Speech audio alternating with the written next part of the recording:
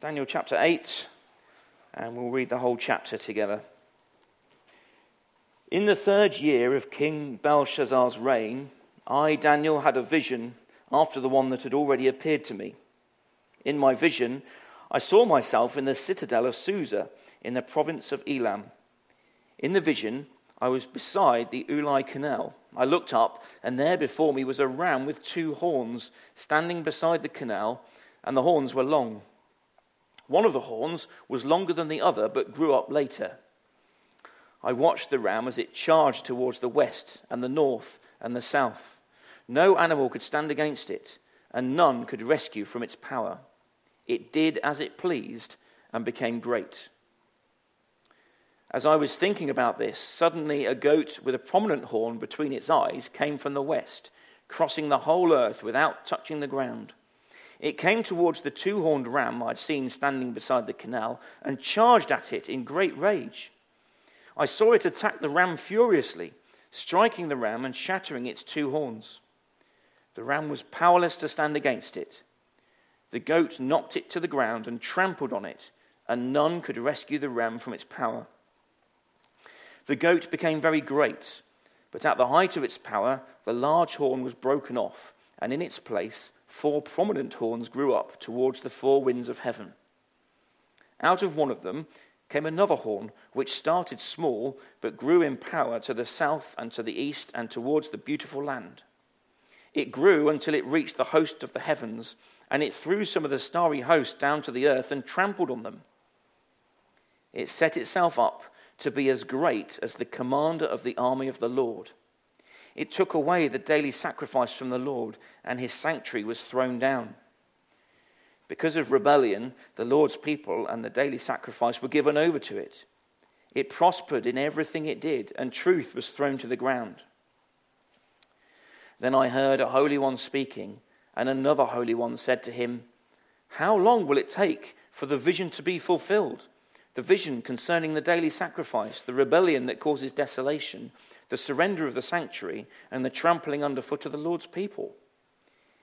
He said to me, "It will take 2,300 evenings and mornings, then the sanctuary will be reconsecrated." While I, Daniel, was watching the vision and trying to understand it, there before me stood one who looked like a man, and I heard a man's voice from the Ulai calling, "Gabriel, tell this man the meaning of the vision." As he came near the place where I was standing, I was terrified and fell prostrate. "Son of man," he said to me, "understand that the vision concerns the time of the end." While he was speaking to me, I was in a deep sleep, with my face to the ground. Then he touched me and raised me to my feet. He said, "I'm going to tell you what will happen later in the time of wrath, because the vision concerns the appointed time of the end. The 2-horned ram that you saw represents the kings of Media and Persia. The shaggy goat is the king of Greece, and the large horn between his eyes is the first king.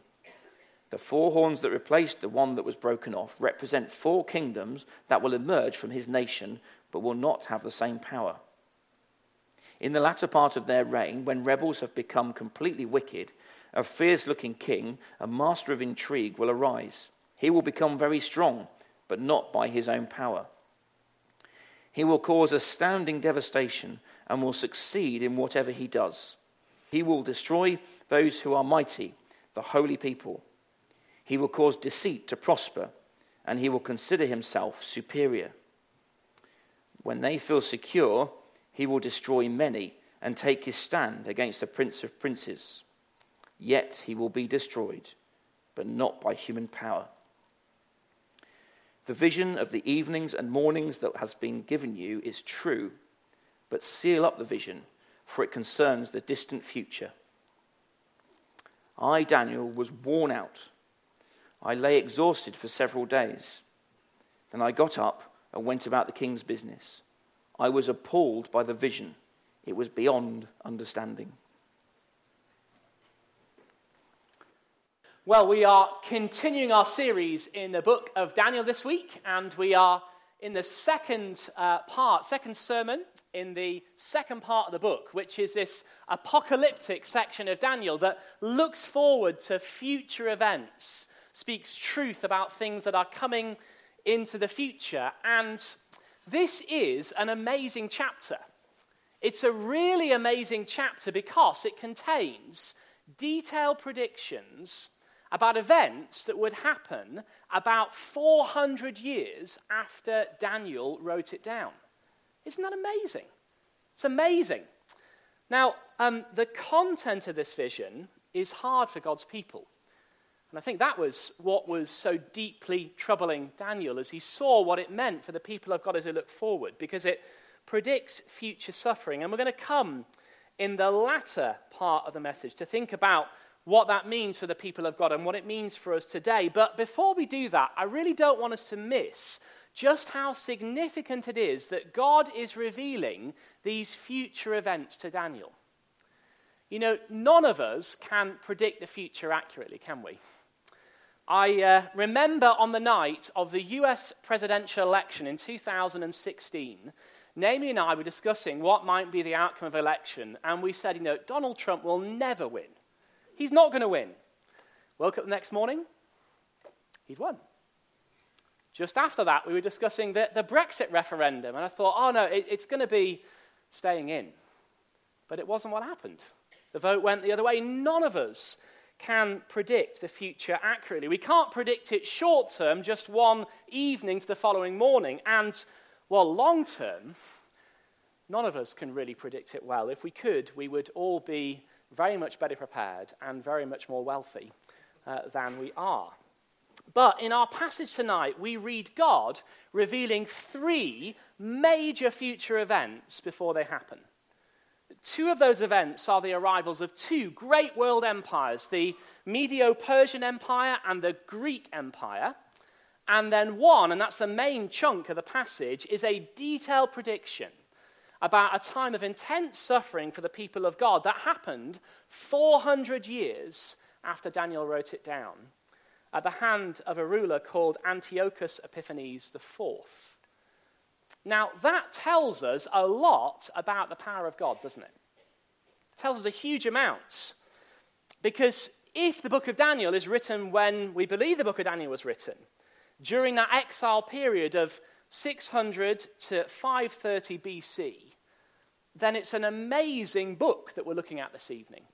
It's an amazing book. But of course, some people think that the book of Daniel wasn't written then. They think it was written much later, and so very conveniently contain the record of historical events that had in fact already happened. But we have very good reasons to think that Daniel was indeed written by Daniel during the exile. And the most significant reason is that our Lord Jesus Christ tells us Daniel wrote this book. And so in Matthew chapter 24 and verse 15, you're going to have to help me, guys, it's not working. Matthew chapter 24 and verse 15, we read Jesus speaking about the things in the book of Daniel, and then he says that they were spoken through the prophet Daniel. So Jesus believed that Daniel wrote the book of the prophecy of Daniel. And that should be enough in itself for us to confirm this book was written by Daniel during the Babylonian exile. But if we wanted a further external confirmation, we could go to the Jewish historian Josephus, who was writing in the 1st century, and he tells us that when Alexander the Great came to Jerusalem in around 330 BC, we read this, that the book, there's one back there, guys, that the book of Daniel was shown to him, in which he declared that one of the Greeks would destroy the empire of the Persians. So what's going on there? Well, Josephus is telling us that when Alexander the Great comes in about 330 BC to Jerusalem, they open up the book of Daniel and they say, you're written about in this very book. So this book was known and accepted as scripture, and the events recorded in this book were there when Alexander came to Jerusalem. So we can be confident that this book was written as claimed by Daniel during exile in 600 to 530 BC. And so it should amaze us that Daniel's vision has all these detailed predictions. Just think what that teaches about the Bible. The Bible is not another ancient text. This book is the living Word of God. It is spoken to us by the one true God, and when God speaks in it about the future, he speaks with truth. And so, when people mock the Bible, perhaps in what it says about eternity, about the realities of heaven and hell, and say, well, that's made up to control people. Well, what can we say as we look at this passage? We can say that if God can speak with accuracy about world kingdoms hundreds of years before they turn up and arise, and speak with detail about the actions of kings hundreds of years into the future, then surely God also can speak with accuracy about eternity and judgments. This is no ordinary book. We should take it very, very seriously. We should treasure its message. We should believe it is true, and we should build our lives upon it. Well, what we're going to do in our time together, we are going to look at these predictions, and we're going to see what Daniel saw and what that meant, and we'll work through the passage and see what those things are. And then as we close, we're going to draw 3 lessons for us from this passage. So that's the structure. We're going to, I was talking to family about the message today, and they warned me, said, Matthew, Dad, make sure you don't give a lecture. Make sure that it's a sermon tonight. So I trust that with God's help it will be a sermon. But it is exciting, isn't it, to link historical events to Scripture and see the way God fulfills these things. So what did Daniel see and what did it mean? Well, Daniel's vision comes, as we read in verse 1, in the 3rd year of King Belshazzar. And in this vision, he's standing in the citadel of Susa, which is around 220 miles east of Babylon. And in the vision, Daniel sees, first of all, in verses 3 and 4, a ram. He sees a ram, and we read about this ram with 2 uneven horns. It charges around the world with this great power that no one can resist. And as we jump down to the interpretation, there in verse 20, we are told that the ram is the kings of Media and Persia, the great empire that came to overthrow the Babylonians and then dominate the ancient Near East. But if you just jump back to verses 3 and 4, notice that in the detail there, it doesn't just predict the appearance of the kingdom, it also predicts how the kingdom develops. And we know that the Medo-Persian Empire began in the east, close to where Daniel was standing in Babylon, then spread, and the ram does this, he charges towards the west. And that's what the kingdom did, because it defeated Babylon. And then it went south, because it went down to Judah, and then it went to Egypt, which is also geographically south, and then it went north up into Macedonia and Greece. It's astonishing, isn't it? Not just the kingdom, but the details of how it developed. But then also we see that Daniel sees a goat. And that's there in verses 5 to 8. He sees this goat coming from the west, and it's traveling with such speed that it doesn't even touch the ground. It's flying in that sense. And the goat crashes into the ram, knocking it down and overcoming it. And like the ram, the goat has great power, appears unstoppable, but at the height of its power, his horn, which is a symbol of his strength, is broken off, and 4 horns come to replace it. And as we jump across to the interpretation of the vision in verses 21 and 22, we're told that the ram is Greece, and that the large horn is the first king of Greece. And Alexander the Great was the first king of Greece who had significant military conquests. And the prophecy here matches the description we know of Alexander's life from history. Remember that the goat was moving with great speed. And Alexander was known for this sweeping conquest across the ancient Near World. He defeated the Medo-Persian kingdom, and then he went to have an empire that stretched from Greece down to Egypt and right across to India. Spanned 1.5 million square miles. It's a huge empire. Having become king at age 20, he did this in just a few years. and then he was cut off in his strength. Remember, the horn was cut off in its strength, that he died in his prime at age 32, probably from malaria.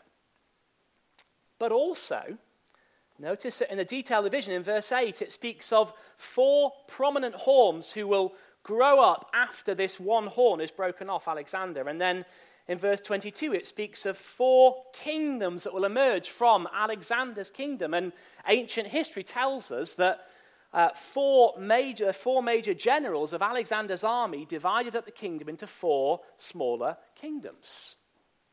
Again, astonishing, isn't it? Hundreds of years before it happened, God was speaking of these world kingdoms. But of course, they are just preparing the way for the major focus of the vision, which is the horn, which is there for us in verses 9 to 12. In 9 to 12, one of the smaller kingdoms of the 4 that had risen up from Alexander's kingdom, from one of those smaller 4 kingdoms, another horn arises.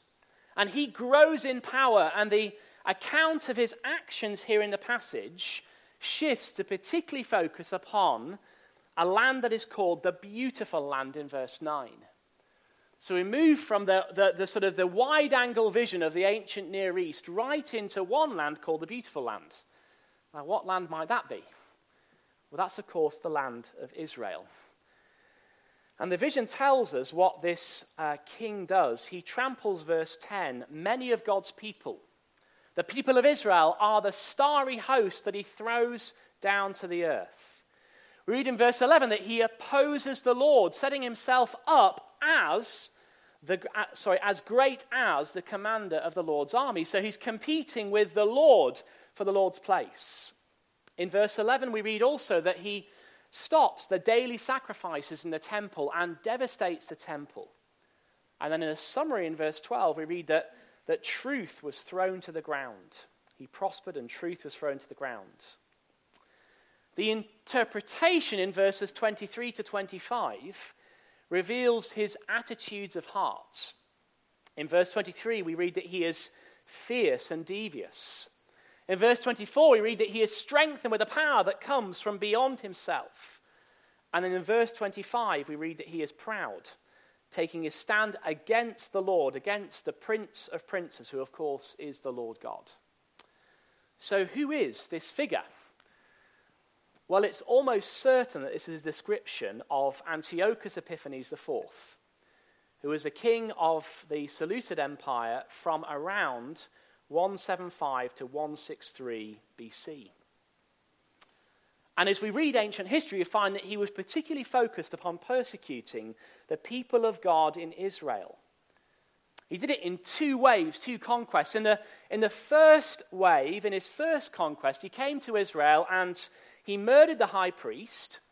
He desecrated the temple by sacrificing a pig there and killed around 40,000 Israelites. A few years later, he returned in 167 BC because he had lost his battles in Egypt. The Romans had stopped him from advancing into Egypt, and he blamed the Israelites for that. And in blaming them, he came to Israel. He thought they had been the reason he had lost because they had not been serving his gods. And so he killed all the Jews who were there assembled in the temple for worship on the Sabbath. He put an end to the temple sacrifices, and he placed a statue of Zeus in the temple. Incredible, horrible desecration of the temple of God. And then in the lives of God's people, they were barred legally from practicing circumcision. They were not allowed to practice the food laws, and they could not worship the Lord their God in any way. It's a period of intense persecution and suffering for the people of God. Now, the Jews fought back under a man called Judas Maccabees, and Antiochus Epiphanes' forces were thrown out of Israel in around 163 BC. And he hears the news in Babylon that this has happened, and he dies there of an unknown illness, and it's recorded he dies in anguish and grief over the defeat in Israel. The vision's descriptions of his attitudes aligns with what we read of what happened in history. He is so proud that on the coins he minted, he described himself as God manifest. Astonishing thing, isn't it, to say about yourself? And so, friends, as we look at the account of what happened and as we look at the account of his heart, there is a remarkable accuracy here in what's being predicted. It's astonishing. And God wants Daniel to understand these visions. He wants him to know about things that are coming. In verses 15 and 16, the angel Gabriel is told to explain the meaning of the visions to Daniel. So it matters to Daniel, and it matters to his generation. But God also wants coming generations to understand this vision too. Because if we jump down to verse 26, having received the interpretation, Daniel is told to seal up the vision for the future, because it's about the future. Because what's been revealed here will be important to the Lord's people when they go through this. Because he is preparing them for the challenges and hardships that will come in around 160 BC. Now, friends, on one level, as you look at this passage, it's an amazing passage that speaks to us about the predictive power of God and his word. And it is true that we stand in a different place looking at this passage as the Jews did when they first read it. Because we're looking back at events that have happened. We're not looking in the future for them to come. But being ready for hardship and trouble is an important message for God's people right through history, isn't it? And so in that way, this chapter is always relevant for the Lord's people. Not in the specifics of what is predicted, because those were events that came about in that period of persecution. But in the way in which God prepares his people for trouble in general, we have much to learn from this passage. So we're going to now turn to three important lessons to us from this chapter. And the first is this: that God's people will know trouble because of who they are. God's people will know trouble because of who they are. As we read the description of Antiochus Epiphanes, we see that fundamentally the reason he was doing what he was doing against the Lord's people was because he was opposed to and against the Lord himself. So his opposition to God is expressed in how he treats the Lord's people. We see that in verse 11. Because he tries to be great. He tries to be as great as the commander of the armies of the Lord. That's God himself. And notice how it's described in verse 11 about what he does with the sacrifices. He took away the sacrifice from the Lord. He's taking it from God. And then again also in verse 11, and his sanctuary, that is God's sanctuary, was thrown down. So being shown that this opposition against God's people and this persecution of God's people is fundamentally an attack against the Lord. And that's reinforced in what we see in verse 25, where he takes his stance against the Prince of Princes. That is the Lord God himself. So what we're seeing here is that his opposition towards God's people is because he is opposed to the Lord himself. In verse 24, we're reminded that he is ultimately strengthened and empowered by a power that comes outside of himself. What is that power? Well, that's the power of Satan. That's the power of Satan. And so this man, this king, is one of many antichrist figures who come through the ages of human history, who are empowered by God's enemy, Satan, and so they take enemy against the Lord himself. This is Psalm 2 being worked out in history, because this is kings of the earth rising up and banding against the Lord and against his anointed. And it is for that reason that God's people are targeted. And that means that opposition and persecution will always be a reality for the Lord's people, because that's the nature of the battle in which we find ourselves. Satan is always trying to tear down the Lord. He is always trying to tear down his work, and so he is always targeting the Lord's people. And if you think about the whole scope of church history, isn't that true? That God's people through history have always known trouble. For most of the time, Christians have faced a difficult existence. For most of the time, Christians have known what it has been to be targeted just because you're a believer.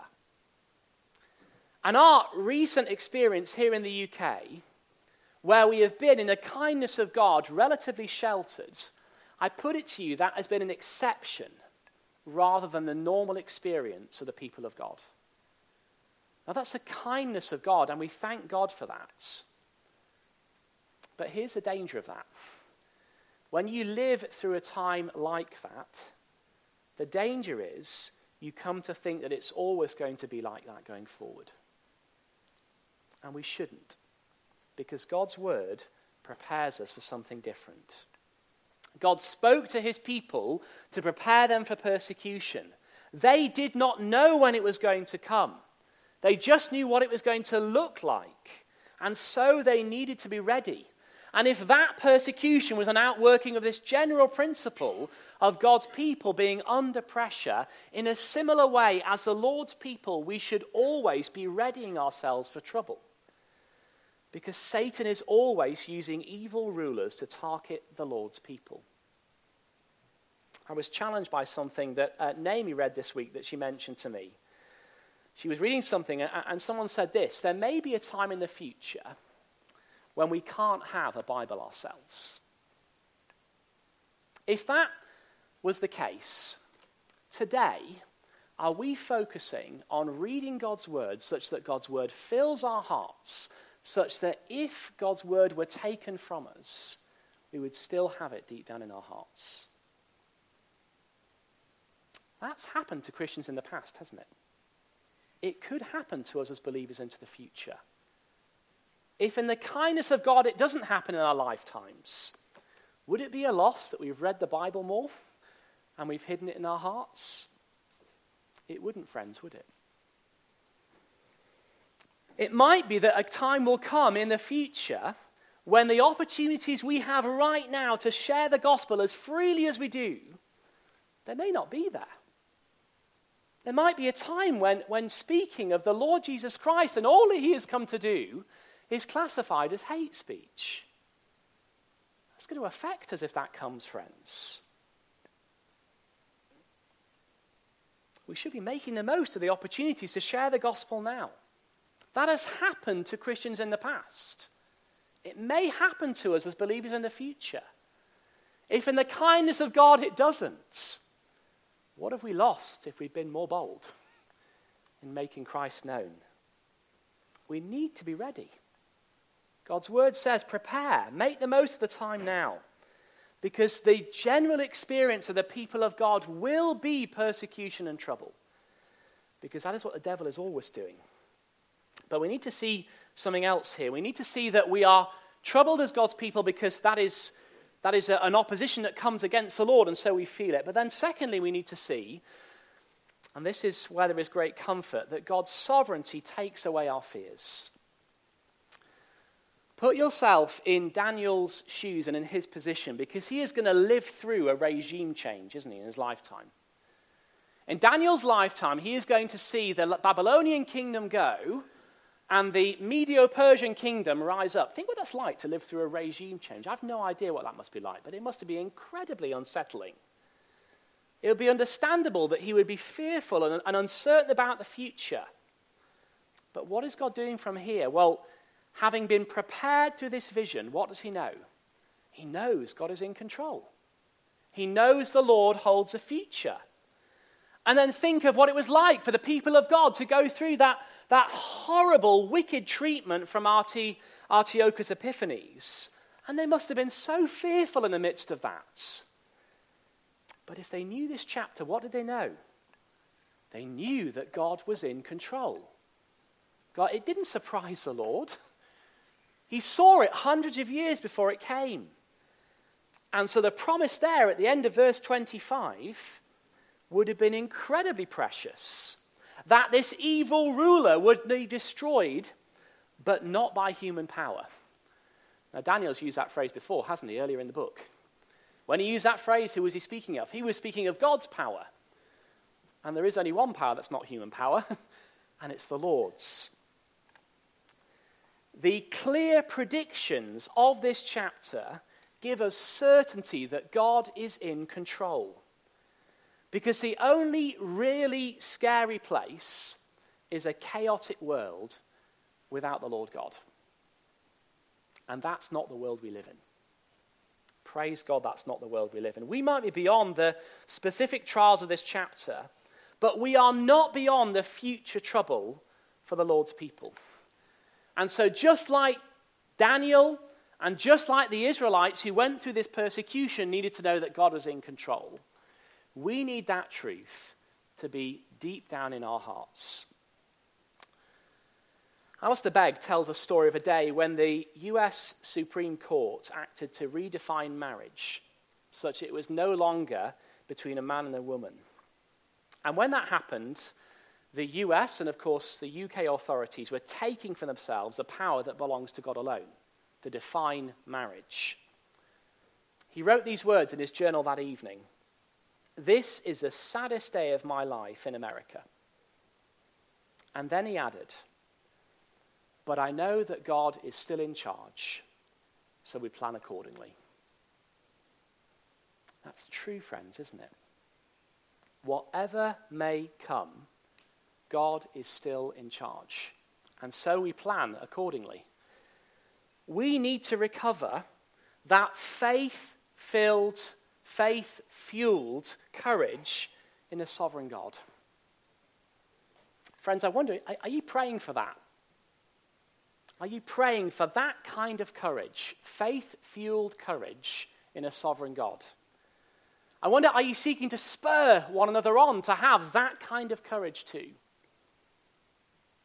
So that we might live each day here and now with courage in a great God who is sovereign over all. But then thirdly and finally we see that God's kindness limits the duration of our trials. God's sovereignty takes away our fears, but God's kindness limits duration. Because there in verses 13 and 14, Daniel overhears two angels talking together, and the conversation is about how long the suffering of God's people is going to last. One says to the other, "How long will it take for the vision to be fulfilled?" And the answer given reminds us that the persecution of God's people is always limited by the Lord. In verse 14, the other angel tells the first it will take 2,300 evenings and mornings, and then the sanctuary will be reconsecrated and the trouble will come to an end. Now there's debate as to what time period that is speaking about. If the 2,300 mornings and evenings refer to whole days, that would make it about 6 years and 4 months. And if that's a time period in view, then that refers to the entirety of the persecution under Antiochus Epiphanes from around 170 BC to 163 BC. The other possibility is that the passing of 2,300 mornings and evenings actually takes 1,150 days, because of the morning and evening each day. And if that's the case, then it's half the time, it's 3 years and 2 months. And that would refer to the time when he comes for his second attack against the people of Israel, when he stops the sacrifices of being offered in the temple in 167 BC and the restoration of worship in 163 BC. But whichever it is, and however we count it, whichever period is in view, the point is that the duration is limited by the Lord. God has numbered the timing, the days of their persecution. In his kindness, he is promising it will be limited. And so in the pain and the suffering of that persecution, the knowledge that God has limited it in his kindness helps them to keep going. Because either the Lord will take us home to glory through persecution, or he will bring it to an end. But as God's people, we can always be sure that the persecution of us will come to an end. And that's what God's word promises again and again to us as the Lord's people. The same message is held out for us in the scriptures in the New Testament. I'm always blown away by the doxology at the end of 1 Peter, where Peter says this, "And the God of all grace, who called you to his eternal glory in Christ, after you have suffered a little while, will himself restore you and make you strong, firm, and steadfast. To him be the power forever and ever. Amen." It's the same thought, isn't it? As we think of trials and persecution. Now, none of us would dare to say that to one another, to say that it's going to come to an end, that it's limited, because none of us have that confidence. But only a God who has numbered the exact duration of any trial for his people can say that. And in the kindness of the Lord, he does. And not only does he say that, he says that he is preparing an eternal weight of glory for all those who suffer. He lifts our eyes from the here and now. He says, look to the eternal. And so, friends, knowing that it will end soon, and knowing that we have an eternal glory in Christ ahead of us, we find strength to stand. Strength to stand with his courage that comes by faith. Brothers and sisters, whatever the future may hold, we don't know what is before us. Our confidence can be unshaken because we serve, we worship, we know a God who knows the future. A God who has numbered the days of all the suffering of his people. A God who sovereignly rules and reigns over all things. And a God in whom we can trust today. I hope he is the one in whom you are trusting. And if he is, let us stand like Daniel and his friends, whatever may come, on the foundation of his word.